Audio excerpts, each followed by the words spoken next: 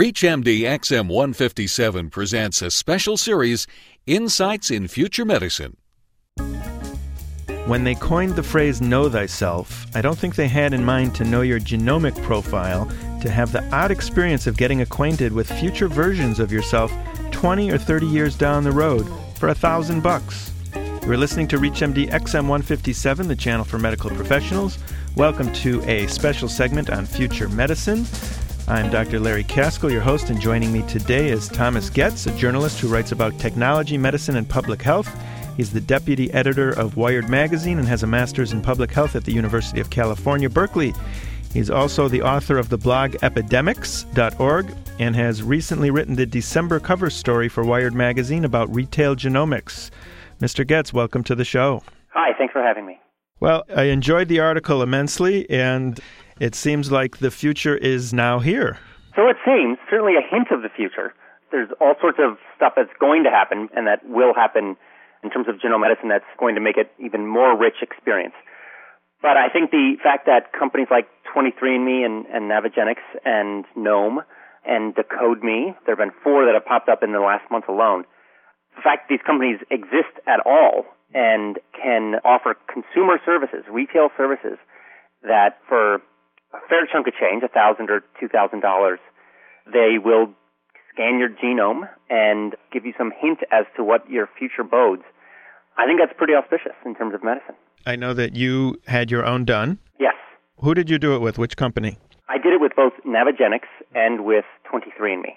Okay. And for our listeners, can you tell us a little bit about 23andMe? Who's behind that? So 23andMe is a startup in Silicon Valley. They're in Mountain View, California. And they are most known because one of their co-founders, Anne Wojcicki, is married to Sergey Brin, the co-founder of Google. The other co-founder of 23andMe is Linda Avey, who's a former executive at Affymetrix and other biotech companies. And combined, they have created what is probably the most anticipated, if not altogether the first, personal genomics company. They are doing genotyping. They have a chip. They're using Illumina's chip, actually. I'm not sure how much people care about the nitty-gritty of the technology here, but there are 2 companies, Affymetrix and Illumina, who do these kind of strategic genotyping. So they will scan 550,000 of your SNPs, your single nucleotide polymorphisms, which are the kind of telltale spots where I'm different from you and you're different from your family and so on and so on, that 0.5% of our genome. And so 23andMe is the first company that's really hit this in a very public way. Thomas, tell me a little bit more about these SNPs. What exactly is a SNP and what does it tell us? So a SNP is a single nucleotide polymorphism. Polymorphism means more than one form, obviously. And these are the little telltale differences in our DNA. Basically, they're the genetic variations that code for different traits or different propensities. So they're pretty much the 0.5 of our genome that makes me different from you. They are the ones that make us maybe more predisposed to certain diseases or make us have curly hair instead of straight hair and so on. So those are points in our genome that the researchers are zeroing in on to detect the differences and kind of the signals that make our DNA unique. And so our listeners don't get confused. They cannot, from what I understand, learn if they're going to get Huntington's chorea, because that is not from a SNP. Right, exactly. So SNP-based genotyping is a strategic method that right now is very economical. So at $1,000 for a SNP genotype, you get 550,000 points of the genome. But obviously, as listeners know, there are in fact 6 billion nucleotides in our DNA. So it's far from a complete sequence. Right, but for $1,000, it's a pretty good return on investment. Absolutely, and these are the points where most of the differences lie anyway. So now it's $1,000. A year from now, it'll probably be $500. A year later, it'll probably be $100 with Moore's Law. That's what they're thinking. The similarities with Moore's Law are true, although Moore's Law pertains strictly to silicone chips, but there are the same analogies. I thought it applies to everything in the valley. Yeah, well, certainly it's used that way. All right, so I'm a physician. I have no idea how to interpret this data. Do I need to go back to school and take a genetics class? Well, that's a very good point. So there are, by some estimations, there are only about 800 MDs in the country who are actually trained in genetics. So that's a far cry from the number of physicians who are going to need to be trained in genetics in order to help people make sense of what they're learning. Certainly, a lot of genetic testing that exists now are for things like Huntington's disease, which are actually very rare conditions. So those genetic conditions aren't really going to be turning up in the average physician's practice.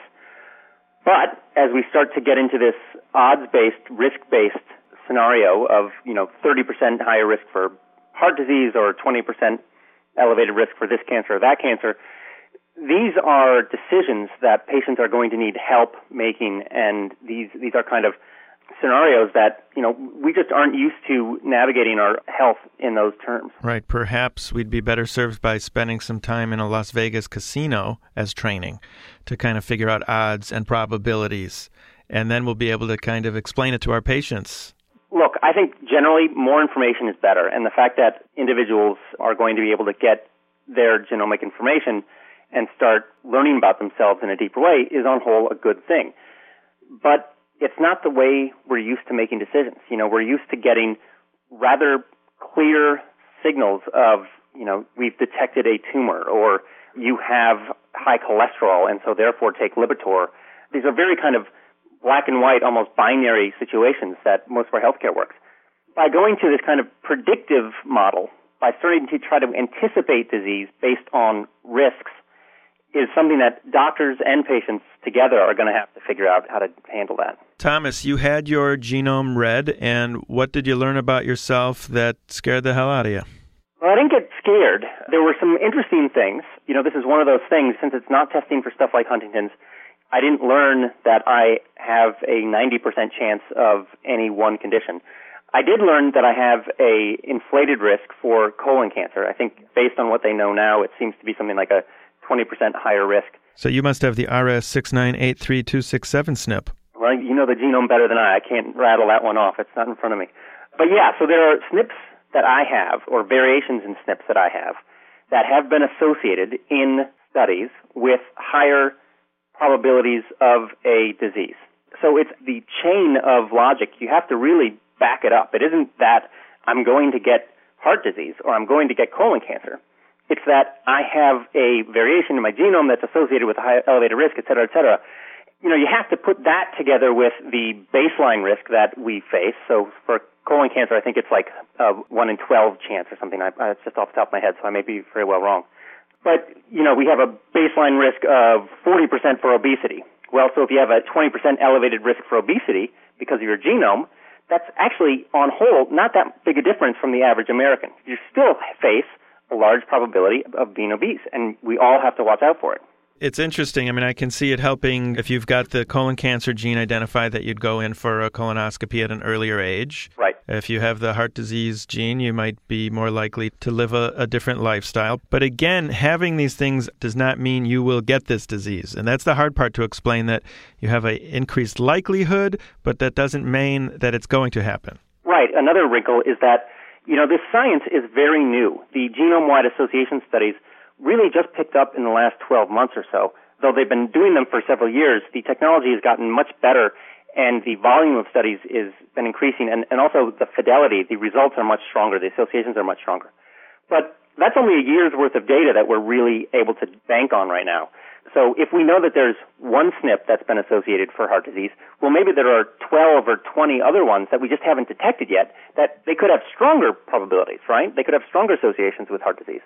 So just because you have the one that we know about now doesn't mean that other research will change your picture as we go on. So again, this is all very, very early stage stuff.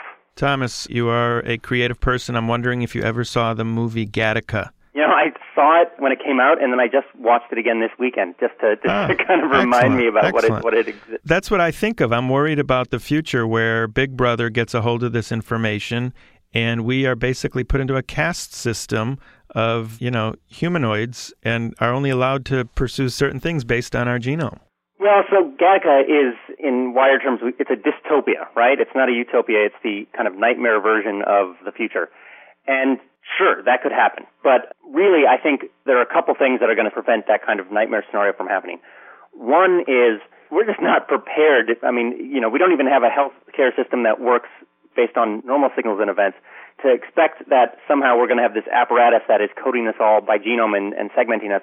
I wish we had a healthcare system that was capable of something like that. And there are any number of other objections that, there are legal protections on the state level and also the federal level. So I'm personally not that worried about genetic discrimination kind of being a real issue. If you're not worried about that, are you worried about insurance companies getting a hold of this information and saying your premium is going to be 50% higher because you're more likely to get breast cancer? Again, there are state laws that prevent insurance discrimination, and there is the Genetic Information Non-Discrimination Act, GINA, has been passed by the House, has been passed by the Senate. President Bush has said he's going to sign it. There's one senator in Oklahoma who's held it up. Hopefully he will let it go through and would quickly be turned into law. But that explicitly prohibits discrimination by insurance companies based on genetic information. Well, let's get back to the tests. Let's say I want to get one of these tests done. What do I do? Do I go online to 23andMe and order it and they ship it to me? And then what do I do? Exactly. So you get this nice, pretty kit that comes in the mail, and it's a little green box. Thankfully, they don't need your blood. They can get your DNA out of your cheek cells. So you just spit. You spit about 2 milliliters, but it actually takes a long time to work up that much spit. It comes with a little vial, and you fill that up. Mail it back. I think it goes by FedEx it goes to Illumina, which is the microarray company that's actually running the test. And then they send the results to 23andMe, which takes, about 2 weeks. And then you get an email that says your results have arrived, and then you log on, and you're able to navigate your genome. The company has a few different layers. You can look at the whole list of SNPs, so you can look at 550,000 chains of letters, and maybe you can start extrapolating based on PubMed searches or whatever to see what those are. But the real meat is in something they call the gene journals, where they've scoured current research and formed a library. Right now, I think it's about 10 conditions, from type 2 diabetes to Crohn's disease, heart disease, that have strong genetic associations or SNP associations, so you can see how your results compare to the average person in your age group. That's pretty powerful stuff. Yeah, I think I'm either going to do it myself or give it as a Christmas gift this year. Thomas Getz, thank you very much for joining us today on ReachMD. My pleasure. We've been talking to Thomas Getz. He's the author of a new article in Wired Magazine's December version on retail genomics. And I'm Dr. Larry Kaskel, and you've been listening to a special segment on future medicine on ReachMD XM 157, the channel for medical professionals. Please be sure to visit our website, reachmd.com, where you can download a podcast of any of our previously aired shows. And thanks for listening. Thank you for listening to a special series, Insights in Future Medicine, on ReachMD XM 157, the channel for medical professionals.